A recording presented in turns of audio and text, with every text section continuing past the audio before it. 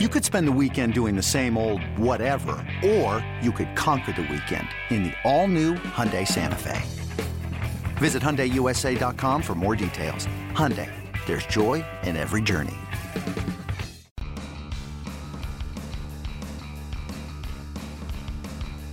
You're listening to MLB.com Extras, brought to you by MLB.tv. It's baseball everywhere.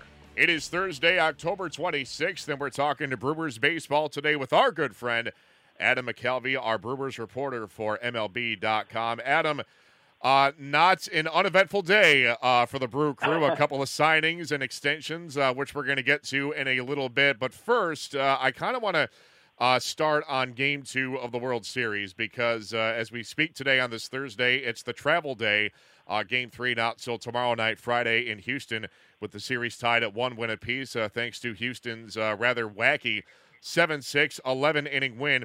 I want to get your take on Game 2, though, because a lot of the buzz that I'm hearing, this morning and all throughout the day was that Game 2 was this great, epic, all-time game in the World Series, and it's an instant classic, and I don't really feel that way about the game. I feel that it was fun and very entertaining. I think that's, you can't dispute that. But the people putting it as like an all-time classic in the World Series, I don't quite see that because in my mind, it took on a home run derby kind of feel. And while home runs are great and we all dig the long ball, I need something a little bit more to put it in that category of a truly great game. What's your take on this?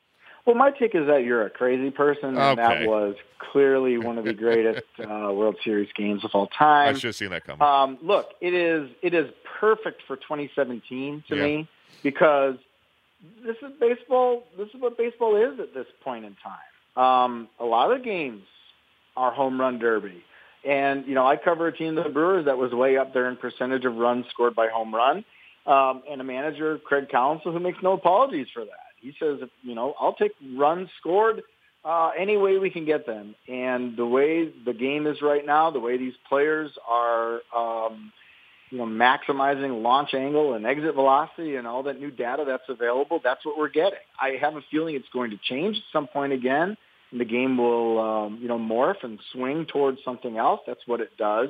But this is a home run era, and to me, that game just sort of fit perfectly into the story of 2017. And that's why I think beyond being just really entertaining and the late lead changes, and never mind that some of it was against Kenley Jansen, one of the best closers ever, I think it was, to me, epic because it also fit into the bigger picture story of baseball right now. Yeah, it's a good point. I mean, that's what baseball has become in 2017. I guess I was surprised to see, how that game unfolded because I didn't expect, a carryover, I suppose, from the way the regular season unfolded in ways, like you said, that was so home run heavy, and to see it on the biggest stage in the World Series with two teams that obviously have tremendous pitching staffs in the Astros and the Dodgers. So I guess from a surprise element, did it catch you off guard that we saw that kind of a game, or considering what we've seen all year, like you said, it certainly fit the narrative, but again, to see it on this kind of a stage, did that catch you off guard? Well, I don't know. Each game is so different, and the other thing that I liked about the game last night was a huge run scored on a 2-out base hit. Yeah. So because baseball is a game of such great individual moments, you can look at the big picture of the game as, it was sort of home run derby, but it also gave you that one moment of sort of small ball. And that's, I think, one of the things that I love about baseball, the way the game unfolds in this sort of slow, moment-by-moment, batter-by-batter way. It gives you different stories throughout the night. And if you're a person who likes the long ball, you certainly had that. If you're a person who likes the drama of small ball, you had a taste of that as well. That's, I think, one of the unique things about baseball compared to the other sports, which flow in a different way. Where, I think in baseball there can be a little something for everybody within the same game. Yeah, and we definitely had that last night. In the play you're referencing, Kike Hernandez's game-tying single in the 10th inning, which was amazingly the Dodgers' first hit of the game, which was not a home run, and it took 10 innings. I mean, that's crazy. As of the ninth inning, they were about to win a game with 2 hits until Marwin Gonzalez got to Kenley Jansen to tie it at 3 and send it to extra innings. And my favorite stat, which is a microcosm of what baseball's become, is this one from the Dodgers through the first 2 games. LA has 11 hits in the first 2 games, 6 home runs and 5 singles, which that blows my mind. But it shouldn't, because for all the reasons you touched on, this is what baseball has become, where it's a kind of a Joey Gallo stat line, to steal a line from our colleague Mark Bowman. He said that's what it's become. It's teams are turning into Joey Gallo for 9 innings, and where they hit more home runs than singles. But we'll see if Game 2 was a trend, the beginning of a trend, or an aberration for the Fall Classic. It'll be a very interesting Game 3 on Friday night in Houston. And, Adam, getting to the matters at hand with the Brewers on this Thursday, a lot going on. We spoke last week about Chase Anderson, how he was one of the top performers, along with Zach Davies, on this rejuvenated pitching staff in 2017. And as a result, Chase is a little bit fatter in the wallet. Talk about what went on with him today. Yeah, he got a 2-year deal with a couple of club options past that. So it guarantees him better than $11 million. It could pay him more than $30 million if he pitches all 4 years with the Brewers and hits some incentives for innings pitched. If he can get to 200 innings, he can make $400,000 on top of his salary per year. So the Brewers get an opportunity to buy out 1 year of free agency. If they exercise both of those options at the end, that's typically what a team will look for in a deal like this with an arbitration-eligible guy. They'll want a little chunk of that free agency pie. For the player, it's getting a little bit of security. And these deals are always really interesting to me because every player is a little bit different. Some guys really want that security. Chase Anderson made clear that he always thought to himself, if he could, perform well enough to get to the point where a team was willing to offer him a multi-year deal, he was going to take it. That's the way he looked at it. Other players, and with their families and their agents, they make this decision to go year to year. You gamble a little bit on yourself, and you can maximize your earnings often by going year to year in arbitration. And look, there are good and bad outcomes both ways. The Chase Anderson is hoping this is a good outcome for him. He can maybe leave a little money on the table, but he's still going to do just fine for him and his family and get some security. And as he said, focus on baseball and trying to win a World Series. Then there are cases like Jonathan Lucroy, who signed a similar below-market deal very early in his career. He wanted the security for his family, and he regretted it after that. And became, really ever since then, kind of a below-market player. Now he's getting to the stage where he's getting into free agency, and he's not performing as well as he has in the past, and maybe it's hurting him.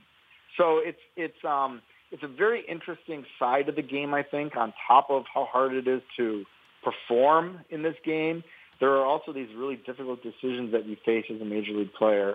But for Chase Anderson and the Brewers, it felt like it was the right time to sort of connect to each other for a bit longer, and he'll be a huge part of this Brewers rotation next year, especially with Jimmy Nelson out for the start of the season as he comes back from shoulder injury.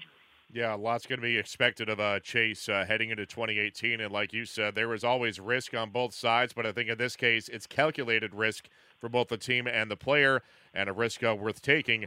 And so Chase is in the fold for a few more years and a few more dollars in his wallet, which is never a bad thing. Adam, as we come down the home stretch, some news, too, on Eric Sogard. Catch us up with that. Yeah, he signed a 1-year deal, smaller dollars, $2.4 million guarantee with he can get over 3 with incentives.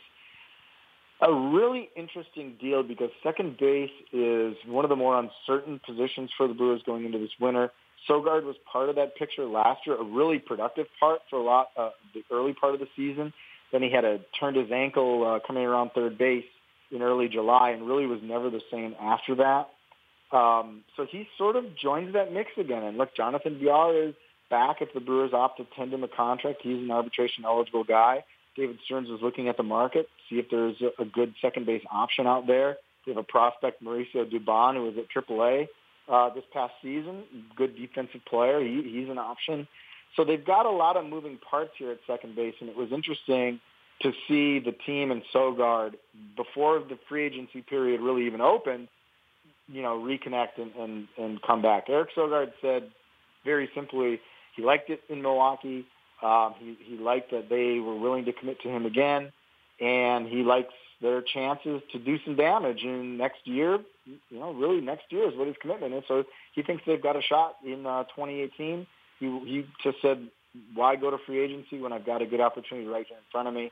And so he took that. We'll see now how the second base picture plays out. This is going to be kind of one of the positions to watch for Milwaukee for the rest of the winter. Yeah, no question. And, of course, we saw the Brewers take the NL Central by storm, leading into the All-Star break. At one point, a 5.5-game lead, so there's a lot of potential there, and Eric Sogard certainly thinks the Brewers can capitalize on that in 2018 and maybe overtake the Cubs atop the NL Central. Time, of course, will tell, as the case always is. Adam McCalvy, great stuff as always. We appreciate the time, and we'll do it again at this time next week. In the meantime, Matt Waymeyer signing off for MLB.com Extras, Milwaukee Brewers.